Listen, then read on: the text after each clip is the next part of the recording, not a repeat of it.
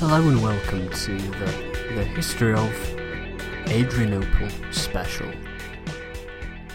As I've warned in previous episodes, this is going to be nothing like anything I've ever released before. So if you don't like it, feel no pressure at all to listen to the whole thing. If you can make it the whole way through, I'll be very impressed. Though, because I'm not sure that you will, let's do the plugs at the beginning, because that way I know you'll hear them. I'm only going to make a few. Specifically the London meetup. Remember, 4 PM on the 8th of June 2013 at the George Inn in London. There is a post on the website giving you all the details. I'll put up pictures there too, so you know what I look like. Otherwise, should be reasonably easy to spot. Anyway, just look out for the conversation. We're talking about Roman history or something like that. The best ways to follow what's going on are social media. So Facebook, facebook.com/the history of podcast, Twitter, twitter.com/the history of pod, and Instagram, which is at Jamie Redfern, or instagram.com/Jamie Redfern. And one last thing, today, the day of releasing, the 19th of May, is friend of the show and occasional co-host Hanny Kirkham's birthday. So, happy birthday, Hanny. Today's episode will be about what is the significance of the Battle of Adrianople. I'm going to have to assume that you understand at least the basics, and this may be quite confusing if you're not already familiar with what's going on. But if you're not, likewise, feel no pressure at all to listen to this. This is an experiment as much as anything, and I just want to see what you think about it. So send me an email, thehistoryofpodcast@gmail.com, and let me know what you think. Okay, so let's get into it. In his historical work on the Roman Empire, Ammianus Marcellinus concluded with the Battle of Adrianople and the death of the Emperor Valens in AD 378. He left the rest of Roman history, quote, to be written by better men whose abilities are in their prime, end quote. This creates the impression that the date of 378 is significant, a theme prevalent throughout modern historiography. I shall argue that modern historiography is correct to do this. My argument is that Adrianople was a significant event in late antiquity, for taking the empire in a different direction than it may otherwise have gone. This will be done by looking at the significant effect that the battle and its consequences had on religion, society, politics, and the general future. However, militarily, its importance was noteworthy, but not particularly strong.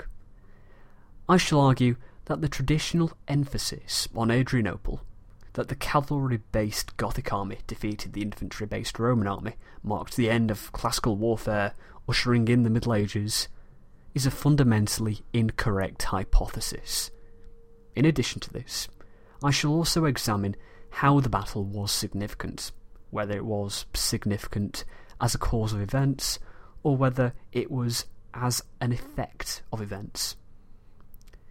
These will all culminate in the argument that Adrianople is most significant as an important development, but not necessarily a turning point. For this podcast, I shall use a variety of sources, reflecting some of the key debates in historiography. I shall be utilising Ammianus Marcellinus and Zosimus as primary sources for the period. Ammianus is a crucial source to the period. Edward Gibbon went as far as to call him, quote, an accurate and faithful guide who was composed the history of his own times without indulging the prejudices and passions which usually affect the mind of a contemporary. End quote. While I suspect that Ammianus's paganism was endearing to Gibbon, Andrew Wallace Hardrill makes Ammianus's impartiality well known through numerous quotes. These include describing Christianity as a faith, quote, which preaches only justice and mercy, end quote. His being contemporaneous with events is a useful bonus.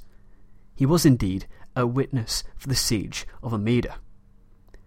Zosimus does not have such a glowing reputation. Photius, Patriarch of Constantinople and outstanding intellectual of his time, writes, quote, "It may be said that Zosimus did not himself write the history, but that he copied that of Eunampius." End quote. He is, however, the only surviving narrative for the period, hence his importance. Gibbon's monumental decline and fall of the Roman Empire is indispensable to the historian of this period. Roger Collins' use of him in the introduction to his work on early medieval Europe is evidence of his repute among historians. Other works I intend to make use of are by Stephen Williams for his coverage of Theodosius, for which it was difficult to find equals for. Peter Heather and Herwig Wolfram will both be used for their coverage of the Goths, while Alessandro Barbaro covers key events of the Battle of Adrianople well. Arthur Ferrell shall be used for his study of the later Roman military, and as a counterweight to most modern historiography, due to his differing ideas. Roger Collins and Lars Brownworth shall be utilised for their studies of medieval Europe, and excellently place Adrianople into this context. It will be useful to briefly go over some of these historians' opinions on the matter of Adrianople's significance before beginning my argument. Authors, such as Barbaro, argue that the battle is significant in terms of accelerating the empire's barbarization and decline, as well as in terms of widening the gap between the Eastern and Western Roman empires. Brownworth agrees with this assessment, calling the battle, quote, "the worst military disaster in 4 centuries, and it opened the floodgates of invasion to every barbarian tribe on the frontier. The Eastern government was brought to its knees, its armies shattered, and its emperor dead." End quote. The phrasing is slightly poetic, but it conveys the point that the battle was significant well. Wolfram takes a differing line, saying, quote, "It's Adrianople's impact on the history of the late empire can also be easily exaggerated." End quote. Wolfram argues that Adrianople was seen as more important by later Roman historians, and that writers at the time did not see Adrianople as greatly important. For instance, he cites Ammianus's comparing of Adrianople to Cannae, the implication being that just as Zama followed Cannae, a great victory would follow Adrianople. I disagree with the assessment that because its importance was not recognised at the time, it was not significant. But his point is understandable. Collins takes a similar view to Wolfram, saying that the effect of the defeat was short-lived. Williams takes the middle ground, saying that it is important, but not necessarily the beginning of the end. Among scholarship, it can be seen that there is a general agreement that Adrianople was an important battle, although it may not have had the huge significance attached to it by some authors. I agree with this assessment, and by looking at the battle's effect on religion, society, the military, politics, and the future, shall argue that this is the case. We'll begin by looking at Adrianople's influence on Roman religion. Adrianople was a significant event in Roman history, due to the different direction it took it. Since 364, Valentinian and his dynasty had dominated the Roman Empire, but Valens' death severely weakened the dynasty, leaving Gratian, who was barely an adult, as the leading figure in the regime. Gratian needed to bring an experienced figure to support the dynasty, and Theodosius was elevated to the rank of Augustus. By forcing Gratian to bring such a powerful personality and general as Theodosius into the imperial household, the effect was bound to be significant. The changes that Theodosius brought to the empire are surely considered to be the effects of Adrianople. These would have drastic effects for the empire. The most obvious of these changes would be that by 395, the Valentinians had been effectively removed from imperial power, with the two emperors being Theodosius's sons, Arcadius and Honorius. While this direction of the Valentinian-Theodosian dynasty was certainly instigated by Adrianople, there were many other factors at work, and Adrianople cannot claim as much significance as for the direction Theodosius's policies took the empire in. One of the more significant aspects of Theodosius's imperial policy was his attitude towards Christianity, specifically its relation to other faiths and to the various strands of Christianity which were causing much conflict within the church and the empire. While both Christians, Valens was, in contrast to his brother Valentinian, a follower of the Arian heresy. Arianism, a belief that Christ was inferior to God the Father, had been dividing the empire since the age of Constantine. Theodosius supported the Nicene Creed version of Christianity, Catholicism, over Arianism, going as far as to publish an edict banning Arianism in 381. This reunited the churches of the West, which was more pro-Nicene than the Eastern Empire, and the East. Williams goes as far as to call Theodosius, quote, the historic founder of the established Catholic Church, end quote. Collins likewise supports this idea, and interestingly places this in the context of the growth in Latin Church writers, with examples in the East, such as Jerome. When placed in comparison with Valens' promotion of Arianism, it is clear that the creed of Christianity, which would prove successful, changed considerably due to Theodosius being emperor rather than the deceased Valens, adding to Adrianople's significance. Likewise, Christianity became more prominent under Theodosius than it had been under Valentinian and Valens. Christianity had steadily been rising in importance over the previous century, despite a slight relapse during the reign of Julian. In what Brownworth terms, quote, the pagan counterstroke, end quote, Julian attempted to revitalise paganism. The Altar of Victory was one example of this.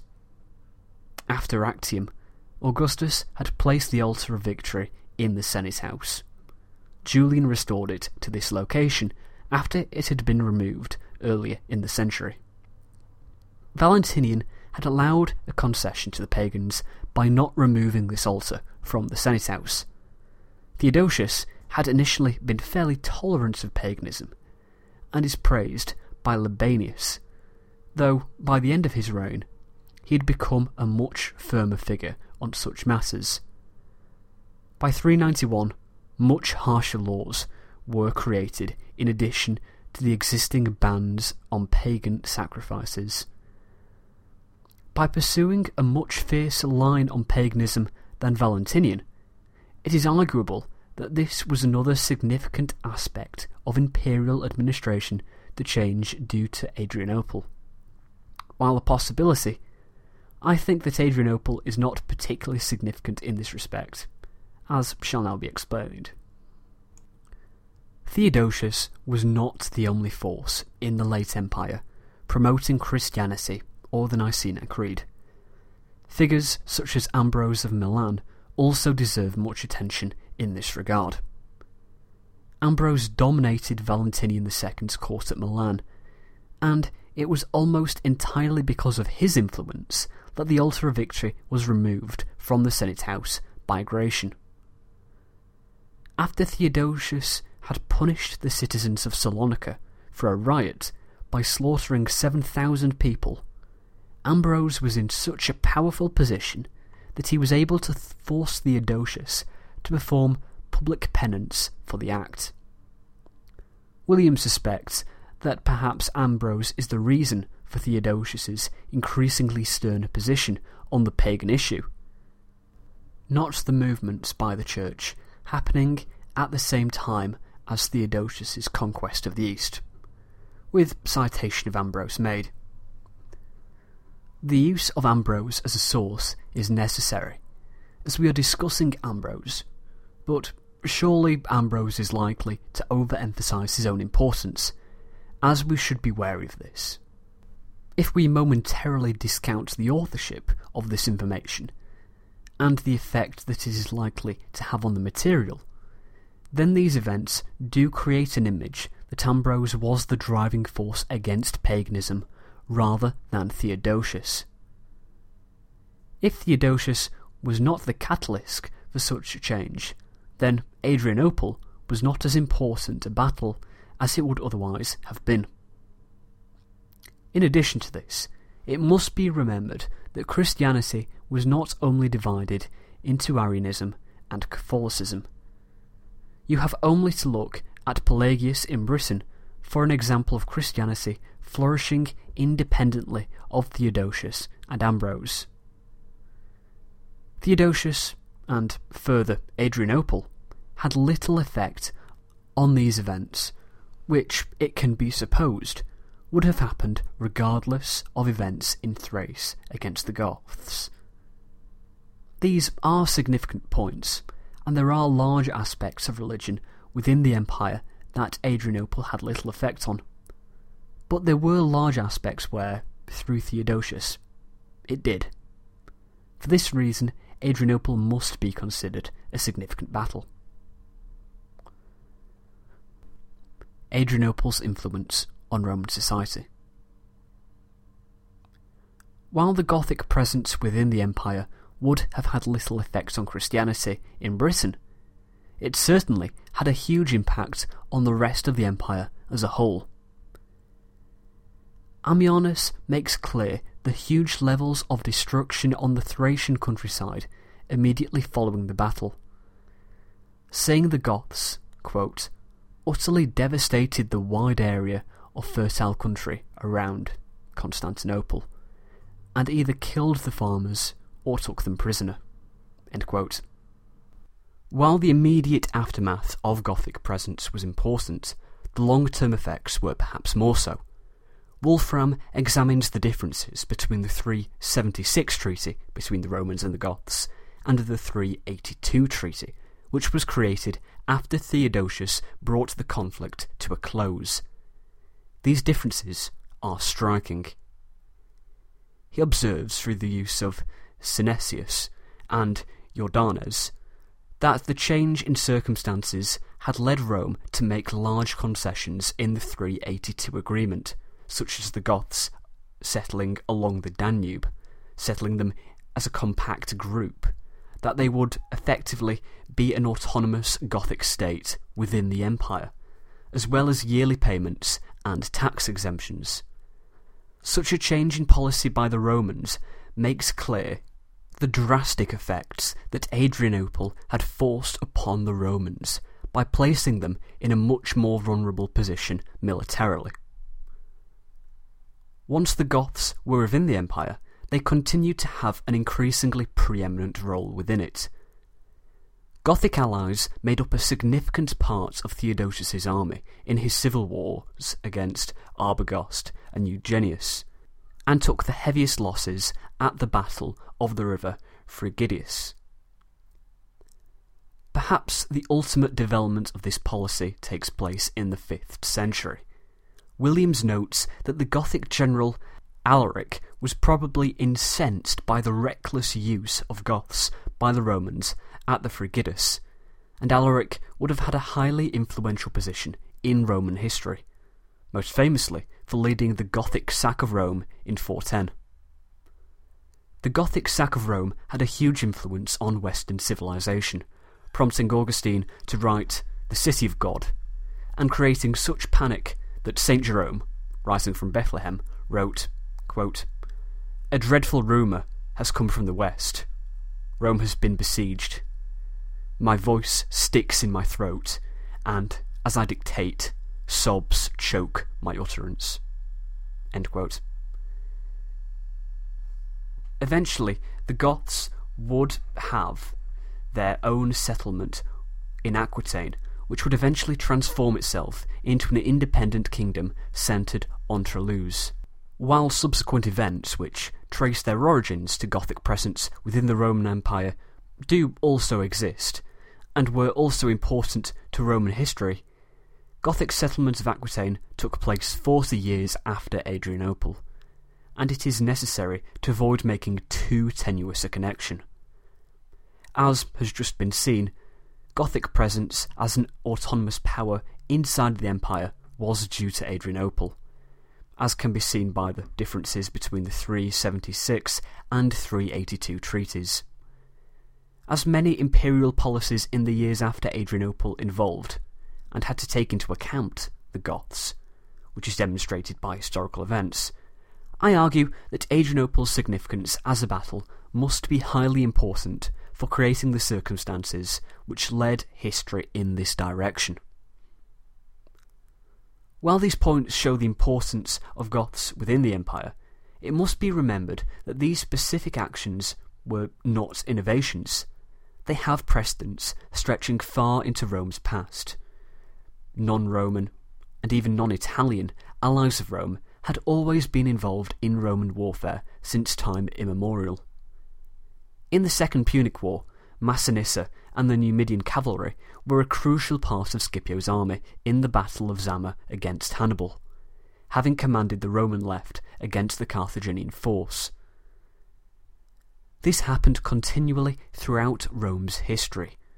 Wolfram and Williams both note Gothic allies fighting for Rome under the Emperor Gordian III in 242, along with other Germanic forces, against the Persians. There are also precedents for the settlement of Germanic peoples within the empire as federates. One such example would be the conclusion of Julian's Gallic campaigns, 356 to 359.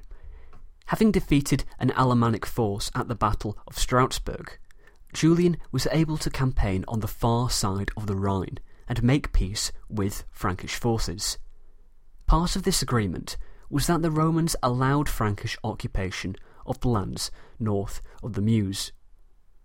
Collins ponders, quote, "This, it might be said, was the birth of France." End quote. If the view is taken that Theodosius's settlement of the Goths is merely a development of this policy, successfully undertaken by Julian, then the significance of Adrianople is marginalised. While Adrianople and the subsequent Gothic settlement were on a larger scale than Strasbourg and Frankish settlement, it is not wholly responsible for taking the empire in this path, and the earlier precedents must be given credit. This hypothesis fits well into what has been described by some as Rome's barbarisation. A trend which Brownworth observes was merely a development of a policy which had been at work for hundreds of years. Brownworth emphasises this point by looking at Theodosius's ancestry.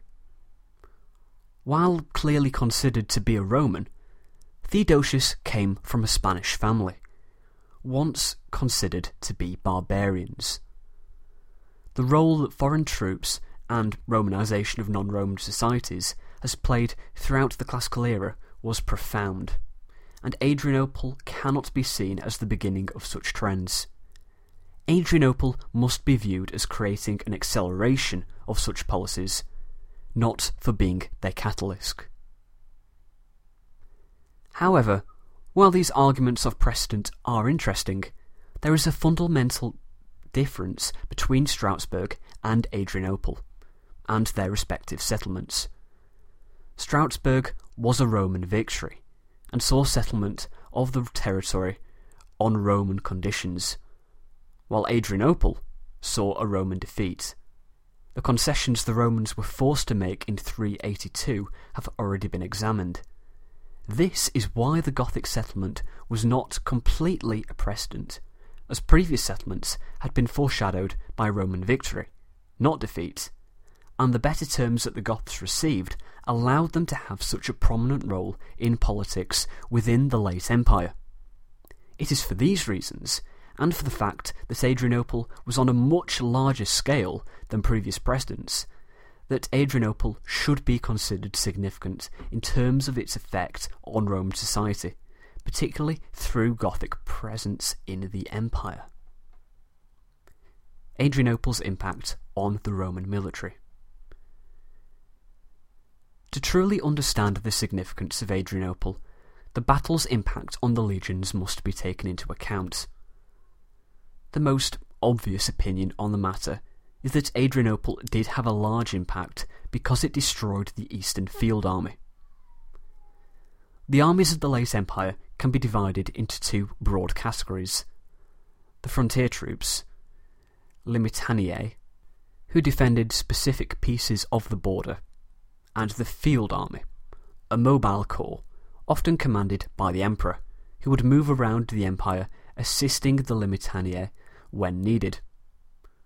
After sending various generals, such as Saturnius, to face the Goths without result, it was agreed that the best way to combat the threat would be for Valens to travel west with the Eastern Field Army, and for Gratian to move east with the Western Field Army. This was seen as the best way of dealing with the threat, and indeed, the only way. Barbaro notes that Valens could not take any more troops to face the Goths than he did, as the remainder were tied down defending the borders. When the Goths defeated Valens, the field army was destroyed, and with it, the East's ability to effectively defend itself was also destroyed. The sense of this inability to defend itself is poignantly reflected by the 4 years it took the Romans to bring the Goths to a peace, and not a peace which suited Rome at that. While this is an easy conclusion to come to, it does not make that conclusion correct. If the Eastern army was in such a poor condition after Adrianople, why was Theodosius able to lead it to success in the civil wars against Magnus Maximus and Eugenius over the next decade? To fully understand the situation after Adrianople, the battle must be placed in context. Specifically, Rome's ability to raise legions had been declining throughout the 4th century, as Rome suffered severe loss of life in several campaigns, such as those in Gaul throughout the 350s, and Julian's disastrous campaigns against Persia in the 360s. While foreign campaigns had damaged the Roman legions, perhaps the single greatest reason for loss of life is guessed correctly by Collins: civil war. Collins observes that civil war plagued the empire since the rise of Constantine, whether it be Constantine's wars against his fellow tetrarchs, the wars between Constantine's sons, or wars against usurpers, such as Magnentius or Procopius. When we examine the condition of the army immediately after 378, it does not decline immediately, or appear to be in gradual decline. While defeats were suffered in the 4th century, such as those mentioned, there are successes too, such as Julian's victory at Stroudsburg. Julian's campaign in Persia may have been a disaster, but the reasons for it have more to do with Julian's abilities as a general than the skill of the troops. Collins comments, quote, Julian's strategic judgment was faulty in both conception and the execution of this campaign. End quote. It isn't until post-395 and the regency of Stilicho that we see true deterioration of the army. While Rome might not have been able to achieve an ideal treaty with the Goths in 382, the agreement was not disastrous for Rome. It is not until the invasions of 406 that we suddenly see a weakness in the legions. Particularly after the murder of Stilicho, Rome seems unable to maintain her borders, with Britain being abandoned and Rome sacked in the years immediately following. While the loss of the Eastern Field Army was a huge loss for Rome, its importance should not be overstated. The armies of the East had significantly recovered to be able to defeat the Western usurpers within a decade of Adrianople. Indeed, it was the Western Empire that fell, not the Eastern. While the fighting ability of the legions remained high after Adrianople, this was not the only factor required to produce success.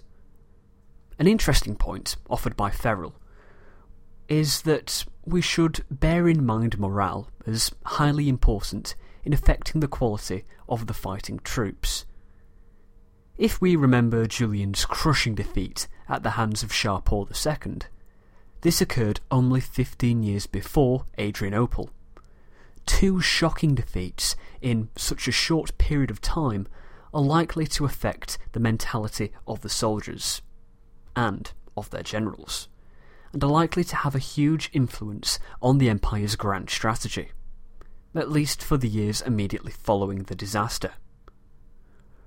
Rome was highly cautious in the years after Adrianople, and did not become embroiled in a foreign war. For instance, Theodosius strove for a peaceful relationship with the Persians over the issue of Armenia. This is a trend which can be seen throughout Rome's history. For instance, if we compare the situation to the Second Punic War, Rome was severely demoralised after the Trebia, Lake Trasimene and Cannae. It took Rome years to recover from such a disaster. This can be seen through Fabius's defensive tactics, which followed the defeats. During the later years of Augustus's rule, Rome also suffered a series of great losses, such as the Pannonian Revolt and the Battle of the Teutoburg Forest. With these other instances in mind, it is not surprising that only 5 years later Augustus instructed Tiberius to keep the empire within its current borders, advice which Tiberius adhered to. The evidence suggests that Rome's foreign policy following Adrianople was hugely influenced by the battle, making Adrianople significant.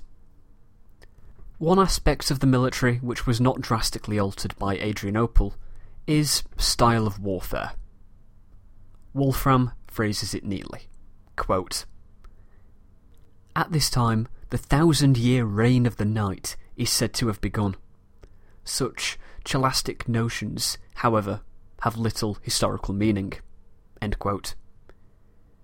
Barbaro agrees with this assessment, observing the similarity of both forces' military equipment at Adrianople, and that both armies were predominantly infantry-based. These points suggest that while Adrianople was important in terms of affecting Rome's foreign policy, it was not greatly significant overall in terms of affecting the army and the military of the Roman Empire.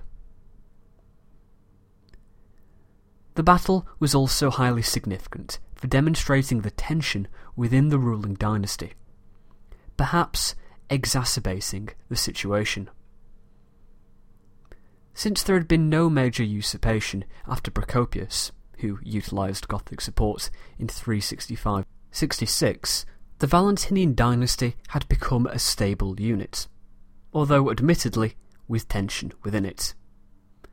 The imperial dynamic was drastically altered by Gratian's promotion of Theodosius, while Theodosius was the senior figure within the household as Gratian and Valentinian II were both very young. Valentinian II was still a child. Theodosius did not have any legitimacy through birth. Roman history repeatedly shows that when a man with no imperial pedigree ascends to the throne, civil war usually follows, A prime example is the Year of the Four Emperors, which occurs after the death of Nero and the end of the Julio-Claudian dynasty. We should then expect a similar situation in the years following Theodosius's ascension, i.e., a number of usurpations taking place. This is exactly what happened. Theodosius fought off the usurpers Magnus Maximus and Eugenius in the decade after the Gothic War. By killing Valens and forcing Theodosius into the imperial household, and by extension the ascension of his sons Honorius and Arcadius, Adrianople is hugely significant in Roman history. Adrianople's impact on the future. At first glance, it would appear that the previous point is self-evident, but as noted continuously throughout the essay, it must be placed in context. It is possible to say that Adrianople created the civil wars of the late 4th century, but to do so would be to ignore the 4th century as a whole. As noted earlier in the essay, there had been significant amounts of civil war throughout the 4th century, both waged by Constantine on his rise to power and by his descendants. The increased tension within royal households was shown before the Battle of Adrianople. Before the battle began, Valens had the option of waiting for his nephew Gratian to arrive with reinforcements, yet he did not. Ammianus states, quote, "They, Valens' advisers, urged immediate action to prevent Gratian sharing in a victory, which in their opinion was already as good as won." End quote. A larger Roman force could have transformed the battle into a Roman victory, and that Valens chose to have personal glory over better odds of success shows a large amount of tension within the royal household. While there is no direct evidence for the following scenario, as it did not happen, it would not be foolish to postulate that Roman victory at Adrianople would have led to civil war between Gratian and Valens. Had the pre-existing tension escalated into civil war between the two, there would be similar effects to the Roman state: loss of life, increasing distrust of co-emperors, etc., as happened after Adrianople, reducing Adrianople's potential importance. It does not necessarily invalidate the theory that Adrianople is significant, as it created a series of civil wars, but it lessens its importance and is something that would be foolish to overlook. This last point begins to get to the true significance of Adrianople. What would have happened had the result been different? This is an extremely dangerous question to ask, particularly for a student, as there is the possibility of the tantalising conundrum devolving into mere baseless speculation. However, as we cannot really understand the importance of an event without seeing the alternative, it is necessary to attempt to formulate an answer. Had the Romans won the Battle of Adrianople, we can be reasonably sure of several elements of this alternate reality. As Valens would not be killed, there would be no need for Theodosius to be appointed emperor, meaning that control of the empire would have continued to rest with Valens and Gratian. In addition to this, the Gothic threat to the empire would be vastly reduced. Beyond these certainties, events are highly unpredictable.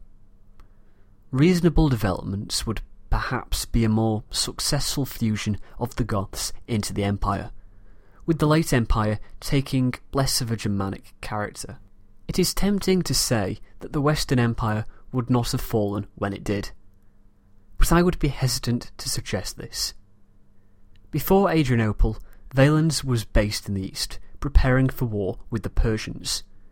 Indeed, Ammianus states of the Gothic threat before Adrianople, quote, "The threatened state of affairs required some agreement about Armenia, and he, Valens, at once sent the master of cavalry, Victor, to Persia to arrange this." End quote. surely it would not be foolish to suggest that a confident Valens would reopen this conflict with Persia. Valens losing such a conflict is reasonably likely, considering the lack of success had against the Persians in the 4th century. Julian's expedition, as stated earlier, is a good example of this. If Valens died, perhaps Theodosius would be called upon by Gratian, and we would have a similar scenario to real events, though with some fundamental differences, e.g. the conflict being against the Persians rather than the Goths. Likewise, the Germanic invasions of 406 would not have been affected by Adrianople. It is obvious that there is no clear answer to this question, but what is clear is there would be some change. It is very hard to outline what form this potential change would take, but we can be quite sure that Roman victory would have taken history in a different direction. So, Adrianople must be considered important for this reason. Cause or effect. Adrianople can be seen as an effect of decline within the empire. The civil wars and the troop shortages of the 4th century have been discussed before. Valens was very short on troops when he moved against the Goths and should have waited for reinforcements from Gratian. However, the most recent significant defeat was Julian's Persian campaign, almost 2 decades before. In addition, there were enough troops available to crush the Gothic threat, but Valens attacked before Gratian arrived with the extra troops. This makes it appear that the battle isn't an effect of decline, more an effect of Valens's impatience. If we examine the battle as a reason for decline, there was an issue that must be dealt with here. While Rome needed more soldiers in the field, it obviously could not afford a defeat with such a loss of life. Heather notes that losses were likely 10 to 12,000 men for the Romans. The obvious problem with this argument is that troop losses in the east doesn't explain why the west fell. At least, it doesn't seem to. I can postulate a possible argument for Adrianople being a reason for the Roman Empire's decline. As the eastern legions took significant losses at Adrianople, this placed western usurpers in a position to take advantage of the situation. Magnus Maximus and Eugenius both launched rebellions in the years following Adrianople, taking advantage of the new emperor Theodosius, and of the manpower loss the East was experiencing. This would explain why it took Theodosius so long to deal with the usurpations, and why, as William notes, Theodosius quasi-recognised Maximus as emperor. As has been observed previously, Theodosius and his eastern legions defeated the west, with Gothic assistance, over the next decade or so. The East eventually recovered throughout the 5th century to thrive without Germanic assistance. During the reign of the Emperor Leo I, the barbarian Aspar was removed from power, giving Leo much greater control than he had previously experienced as merely a puppet. The defeat suffered by the West would have placed the borders under strain, meaning that it would not have had the time to adequately recover. The Rhine froze over in 406 and, quote, Germanic barbarians came streaming across the porous frontiers. End quote. The Western legions were not strong enough to stop them, and the frontiers disintegrated. It is thus possible to see Adrianople as a cause of decline in the late Roman Empire. The truth is most likely somewhere between these two options. Rather than seeing the battle as a cause or symptom of decline, it should instead be viewed as a development in the situation, much as how Gothic elements in the empire at this time were a development of earlier agreements with the Franks, and not necessarily the beginning of the end. Conclusion. Adrianople is a highly significant battle. The effects of the battle were highly important. The death of Valens and the rise of Theodosius took the empire in a very different direction.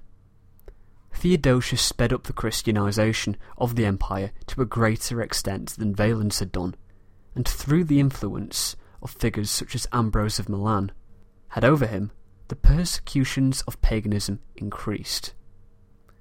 The introduction of a new emperor to the dynasty caused much conflict within it, as has been seen throughout Roman history, and is arguably one of the reasons for the civil wars of Theodosius's reign.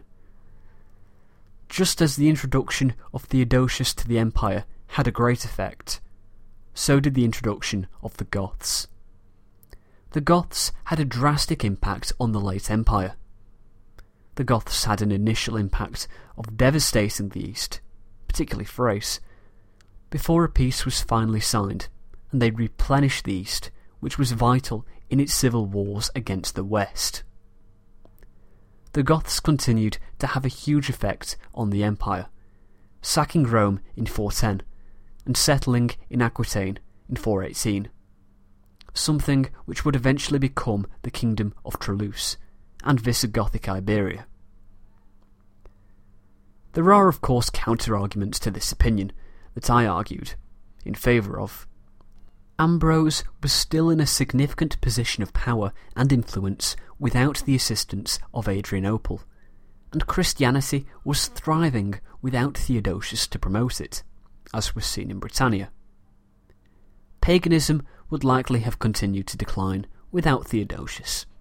He wasn't needed to have the altar of victory removed from the Senate House. While the empire may have become more Germanic due to Gothic influence, and a Visigothic kingdom was set up in Iberia, numerous other Germanic states were set up due to the Germanic invasions of 406. The Visigothic kingdom did not last for a long period of time. It was destroyed by the Islamic invasion of the peninsula in the 8th century. History would not have been greatly altered had different barbarian tribal groups settled there instead. While there were civil wars after Theodosius's rise to become Augustus, there were also civil wars throughout the 4th century, making it clear that these wars were not an isolated incident. The battle did not mark a change in military tactics, and didn't have a particularly large effect on the empire's military strength, which recovered soon enough. These counter-arguments are valid points, and indicate that clearly a large portion of the ancient world was unaffected by Adrianople. However, pointing this out is not evidence that the battle was insignificant. In almost every circumstance, you will be able to observe an element of a situation that was not affected by any given event. That such elements exist does not mean that the event in question is insignificant. While large portions of antiquity were not affected by the Battle of Adrianople, enough aspects were that the battle can be called significant. As many authors argue, it is not a drastic changing point, marking the sudden end of antiquity and the dawn of the Middle Ages. Instead, it should be taken as a significant development of the decline of the Roman Empire. Not necessarily a cause or a symptom, but a development. Adrianople is a significant development in the transformation of the ancient world into that of the medieval, demonstrating and affecting the changes going on in numerous aspects of life, be they religious, political, social, or military. It is for these reasons that I've argued that Adrianople should be considered significant. Throughout this episode, I've used numerous primary sources, such as Ammianus Marcellinus and Zosimus, as well as numerous church historians. There are other secondary sources that I have used, and I'd like to list them here in case you want to pursue anything I've mentioned further. As a general scheme, I'm going to list works by surname, initial, date of publication, title, and then place of publication, closest to Manchester in standard academic format. If there's anything in particular you'd like to ask me about, I'm happy to give you a specific reference. Anyway, let's get on with it. Barbaro A, 2007. The Day of the Barbarians. The epic battle that began the fall of the Roman Empire. Berka. Brownworth L, 2009. Lost to the West. The forgotten Byzantine Empire that rescued Western civilization. New York. Collins R, 2010. Early Medieval Europe, 300 to 1000. London. Ferrell A, 1986. The Fall of the Roman Empire, the Military Explanation. London. Gibbon E, 1879. The Decline and Fall of the Roman Empire, Volume 3. London. Heather P, 1994. Goths and Romans, 332 to 489. Oxford. Lomax D, 1978. The Reconquest of Spain. New York. Myers J. N. L., 1960. Pelagius and the End of Roman Rule in Britain. In The Journal of Roman Studies, Volume 50, Parts 1 and 2, pages 21 to 36. Salway P., 1981. Roman Britain, Oxford. Wallace Hardrill A. and Hamilton W., 1986. Ammianus Marcellinus, The Later Roman Empire, AD 354 to 378. London. Williams S. and Friel G., 1994. Theodosius, The Empire at Bay, Manchester. And lastly, Wolfram H., 1990. History of the Goths, London. I sincerely hope you've enjoyed today's episode. As I say, it's something that I've previously written and had in use as I'd written it for university, and I thought this would be a great opportunity to use it while I'm otherwise focused on exam revision. I don't have enough time to write an episode at the moment, as my days are full of researching the Crusades, the Norman conquest of England, and how to properly conjugate the Latin verb posco.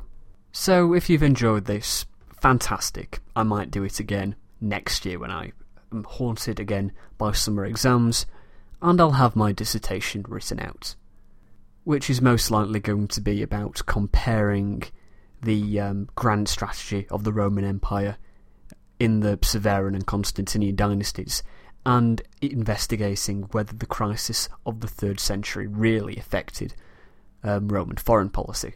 So if you liked it, good, you can hear that in a year, and if you didn't like it, oh well, you wouldn't be listening to this anyway, because why would you have listened to this for 50 minutes?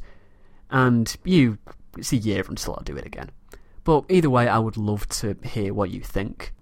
I'll probably release a mini-sode in a couple of weeks, possibly Thursday the 6th of June, basically giving a recap of what's going on with Hannibal and kind of getting us back into the swing of it. So I shall see you guys then. TTFN. Ta-ta for now.